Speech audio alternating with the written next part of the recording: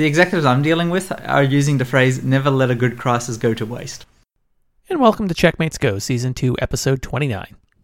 The threat of ransomware became very real when Garmin suffered a very public outage not too long ago, which caused, many fitness trackers to all of a sudden not work. And it was traced down to some ransomware, which disabled the services that these fitness trackers and some of Garmin's other services rely on. It definitely opened the doors to some conversations with our incident response team. And we also have Tim Otis here discussing that. But we'll get back to Ray talking about exactly how these conversations began. Because of the impact on the Internet of Things and everyone's kind of fitness trackers and everything else, it definitely became a very public, very noticed at the very senior levels of a lot of our customers kind of issue. I had quite a lot of inquiries from customers on, hey, how can this impact us? What should we do to prevent it? Because all of a sudden, ransomware went from this kind of obtuse thing that the IT security leadership or the CIO would tell the board about to something that, hey, my app on my phone doesn't work. And a light turned on, and they had a moment, an epiphany where they went, this is what ransomware does to a company. Like, it's this public, it's this impactful. If that happens to our company, we're having a seriously bad day. So what should we do to prepare for it? How can we prevent this happening? And so it's actually generated a lot of interest, a lot of activity for us in kind of having workshops with companies to understand what are the risks and how can they prevent or at least mitigate ransomware attacks from happening inside of their companies. Ransomware has been around, unfortunately, for a very long time. Still seems to be incredibly profitable as well. Allegedly, Garmin paid a significant sum of money to get their data back. So it's definitely something, obviously, that the adversaries are earning a lot of money around. So it will definitely be something that's staying around for quite some time. Yeah. So is it the same old kind of ransomware techniques that we talked about previously, or is there any new ones that have come out that, what's going on in the landscape other than high profile targets are being attacked? Yeah, so they definitely have started to add a new interesting capability of exfiltrating the data. So previously they would just encrypt all your data and then call you up and say, hey, please pay us the money. Now it's, hey, we're exfiltrating all your data, so we can either just release it publicly or sell it, as some groups are doing. So this exfiltration is really kind of adding a sense of urgency for people to pay, because they don't want all of their confidential documents spread all over the front page news or the internet.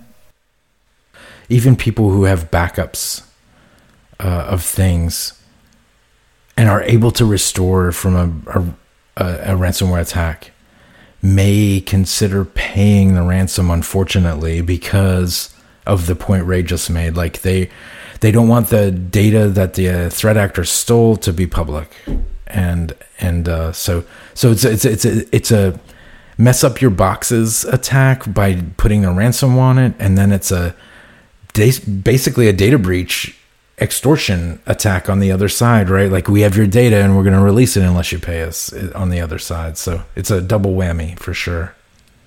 Yeah, so it changes the dynamic, because we normally have told people don't pay the ransom, but now it's like, okay, well, I'm going to leak your data, and that's a whole different thing. It's like, okay, well, but then but I think you still run into the same issue. They could still leak the data anyway, right? If you don't pay them enough, or or they just feel like doing it. There's as the old saying is, there's no honor among thieves. It's true. They do try, and they do try to honor their word, because they want the next victim to see a news article that said the threat actor honored their word and pay and trust that they're going to pay. Because if word gets out that they came back for a second round of extortion, or they release the data anyway after getting paid, if that word gets out, then people won't pay. So yeah, that would break their business model. Right. They see themselves as businessmen, business people, rather than criminals. But unfortunately, what we're seeing as well is, whether on purpose or by accident, they're also starting to target systems I would really kind of call out of bounds. Like 2 weeks ago, we had a case where a COVID-19 contact tracing system was ransomed. And like, you know, like to me, I'm definitely not a fan of ransomware, but those kinds of systems, like really, like that's just the low of the low. Those are just systems that should be out of bounds and for everyone. But we're seeing more and more of those kinds of medical systems. There's systems where, you know, people are much more likely to pay because they need that data urgently, that it needs to be back up online. We're seeing a lot of them getting targeted now as well. Yeah, that's not just a matter of more money. It's a matter of public health, and that's a whole, that creates a whole different level of urgency around the issue, and what happens if that data gets out, right? Because again, we're collecting very very fine-grained location information on persons, and that can, and in the wrong hands, it's that could be not so great. And the other interesting thing we start to see as well is certain kind of state-sponsored adversaries are now also kind of trying to get in on the game a little bit by doing disk wiping, and so that technique seems to be coming back again. We've had a couple of cases now this year where an adversary was kind of interrupted during their activities inside of a network, and so they just went full-on crazy and just wiped the network. Burn it down. Just to hide all the forensics evidence because they were interrupted. So that's definitely something, a technique that's old, that's new again, picking up. Well, that seems to happen a lot. Those things go in cycles. It seems like it's like, okay, we might find some new ways to do some of the old stuff, right? But some of the old stuff comes back too, because doing a format C:, as it were, is pretty easy to do, and that will cause you to have a bad day if you don't have good backups, and that does erase as we know, disks can you can recover data off disks, but it's with things being SSDs, I got to imagine that's a lot harder than it used to be. But that's something you gotta. If you can erase the evidence, then that makes it hard to track down who the bad guy was. Yeah, it also helps the adversaries hide their tooling and capabilities. It's all about cost to them as well. They're usually government employees. The kinds of adversaries we're talking about here, government employees or government contractors. So they're definitely worried about cost control. And as much as it sounds silly, even the U.S. government would have some kind of limits on their budget on how much they can buy tools for and break into networks. So they definitely want to preserve those as much as possible. Absolutely, data recovery now on hyperconverged infrastructure, flash storage, and all of that is nearing on impossible. That means backups are just as important as ever, and if not more so, right? Have 3 copies and in 2 different places, and 2 different types of media, and one of which is offsite, right? So maybe those old spinning disks are still useful for something. Tapes, man. As much as it sounds archaic, tapes have stayed kind of up to date, and they've released new kind of versions of tapes and much more dense capacity. And that's still kind of a strong recommendation I give customers is put a tape in a safe backup, in a fire safe somewhere. Like, end of the day, if it is physically offline, sitting in your safe, that's the best backup. Yeah, that's what you got to do, right? It's you've got to have copies everywhere, even just for like your photos or something like that. It's like have it in multiple places, and be able to get it multiple ways, because you never know, right? It's all but then again, I guess if you use too many cloud providers, then then they all have your stuff, right? Especially if you haven't encrypted them, so. I think it's So again, what's old is new, right? That seems to be the trend here as we're talking. We're wiping things. We're suggesting you should back up to tape. In 2020, yeah, it works. It works. Tapes work, man. Yeah. We've been at this a while, haven't we? I remember doing backups, onto tape. When I was I was still in college, and I was as a sysadmin. So we were, and we would back up the servers with with DAT tapes, and I guess now you can back up a whole lot more, maybe even a whole lot faster to tape, and the backups are still important. you do need to have a warm backup somewhere, but and again, with ransomware, that's you got to be careful about how accessible that backup is, and then but you got to have something offline, and maybe even burned a CD. I mean, if you've still got a CD drive somewhere or a DVD drive, you got you just got to however much data you got to back up, just got to make sure you have the right tool, and you got to test it, right? I mean, we actually this is it's I believe the phrase that in a presentation I've given recently, we called it Schrodinger's backup. Did you, if you didn't test it, did you back it up? You have to test the whatever method you use. You need to test restoring from it from time to time, just to make sure that it actually works, and that you can get the data in case something does go wrong. Yeah, the day that things are on fire is not the time to learn that your restoration process doesn't work. And also when you're restoring, especially if it's because of a cyber attack, just be careful how you restore. We've had numerous customers restore like Active Directory to a known compromised state and then not clean it up, so they let the adversary back in effectively. So when you're restoring, just make sure you do it in a controlled fashion, that you understand what the risks are, have a process in place to kind of clean it up. Rather than just restore and go, yep, we're good, off we go. Because you're typically restoring back to the state when the adversary was either had just entered the network, or they had the capability because of misconfigurations or whatever to enter your network. So make sure you restore and then fix what was wrong in the first place. Make sure you block whatever it was that got in the first place, right?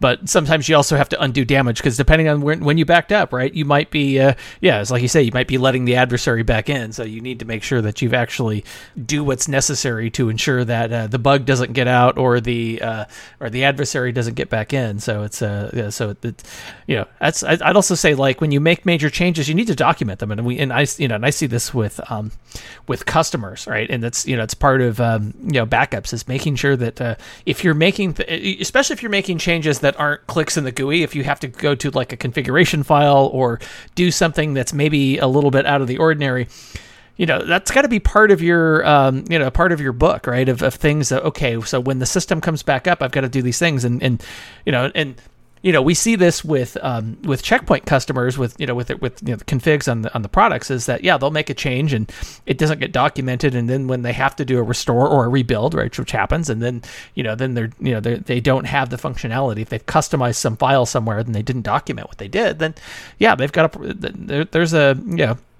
it's problematic, and you've got to actually fix. You got to, then you got to figure out what you did, and you may not remember what you did, and so this, and I mean, I've had my days in support, and the day, what I run into in the community is that I always tell people, make sure you document what you did, because you never know when you're going to have to, because even if you do have good backups, sometimes they may not work for whatever reason, and you may have to rebuild it. And so you need to understand how you got from point A to point B. And so, having multiple backups and documenting the major changes that you made are critical, I think, to being able to get back to a state of recovery. And you almost, it's again, having multiple ways to back up. So you might do the norm, so the normal ways of backing up, depending upon the application or the software or whatever. But then you also might have non-traditional ways that if you have to rebuild it, here's what it looks like. So then that's you have to do that. If you don't, then you're gonna have a bad day if the inevitable bad thing happens, and and all your plans fail, right? And make sure you have your plans on paper. Again, something we see so often. Oh, we have all these backup recovery plans. They're on the file share that just got ransomed. Print them out. Yes, paper still has value. It's funny because we'd always used to say, like with passwords, right? We used to say, don't write them down, right? Well, maybe not put them as a sticky on your monitor or under your computer or whatever, but having them somewhere, right, or having that documentation somewhere that's offline, right? So it can't be ransomed. Maybe not leave it on your desk, but leave it somewhere safe, like in a safe or whatever. Having that information somewhere, it's important. It's one of those, in case of emergency, pull this out and you can recover. And I learned very early in my career that documentation is like key. and that you're only as useful as the documentation that you leave. So that's documenting as much as what you're doing is helpful in case you get hit by a bus or something bad happens and you have to rebuild it from scratch. And so you've got to have a backup, and that's part of your backup strategy, is making sure that you have documentation, especially if you've done any things that are any customizations. You've got to do it. It's so sad, but it's so true. I hate documenting. I hate putting the right comments in my code, but it's so important to have that there. Like, if it's code, so people that follow you can read not what you did, but what your brain thought you were trying to do. Whether the code says that or not is a different thing. And whether we've added a new config file, a new domain, a new zone file to our DNS configuration, just to your point, like whatever we're doing configuration wise and all that in documentation, I hate it, but it's true. Because you'll be restoring at 4 a.m. in the morning with no sleep. It's not going to be your fresh and bushy-eyed, fresh-eyed, bushy-tailed in the morning. No, it's going to be 4 a.m., no sleep. You've got executive management screaming down the phone at you, and it will be the most pressure you've probably ever been under. Absolutely. And that is, I think it's, it's because it never happens in the most ideal circumstances, right? It's always it's always going to be, at 4 a.m. when, you've got, you've got your bosses, very unhappy and, it's so, have all that stuff ready to go and have it, this is part of having a backup offline and having your documentation offline. And I'm not saying don't write it on a computer, but maybe print it out once in a while and make sure you've got a copy of it somewhere, because you might need to exercise that. And I'd say that even for your incident response plan in general, right? That should probably be something that is, the different people may have their playbook that they have to execute when things happen. And so everybody knows, okay, this is, so go get this book, right? When it's get your hard copy and then and that way it's I think it's amazing how with all the technology that we have, we still need to rely on the old school techniques and the old school tools to ensure that we can recover when the inevitable bad thing happens.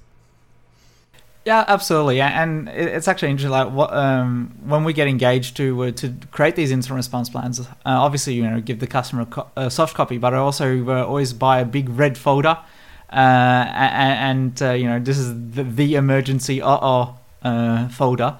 But also it's kind of very important that it's well structured so that everyone can go, okay, we're reading from chapter 1, verse 1. Off we go, just to keep track of what's going on and to rehearse it. And that's something we do a lot with our customers as well, as these tabletop exercises to really, and we're quite good at simulating pressure now, like giving them very short deadlines, going, right, today you're under attack. What happens? How do you respond? And getting senior management involved. Senior management isn't always keen to get involved. They can see it as a waste of their time. But getting them to understand how long things actually can take. Like if you are restoring from tape, that's going to take a minute or two. Joe with the key is on holidays and we don't know where the spare key is. What are we going to do now? All those kinds of wonderful incidents we see all the time. And so using our experience of what can go wrong and what does go wrong to simulate those failures during these tabletop exercises is very interesting to watch. And bouncing it off the plan, the hard copy plan that we want the executives to bring to these drills. And like the document says XYZ, you guys aren't doing XYZ. Why is that? Because your plan's better than what's in the book. And that could be true. So let's put what you're thinking now in the book for the next go around. And, the red trapper keeper, always bring that thing. Good Lord. Yeah, that's bringing back some memories. I'd mentioned Peachy folders, but I think that's a West Coast U.S. thing. I don't think that was on the East Coast. But I don't know that. Okay, yeah. Anyway, it's the same. Yeah, and look it up. It's Peachy folders. Okay, yeah, Peachy. PEECHEE. Look it up. Okay, I'll put a link to what a Peachy folder is in the show notes. Thanks for listening to Checkmates Go. Subscribe on your favorite podcast app or platform. Leave us a rating and review, and share it with your colleagues. Thanks for listening.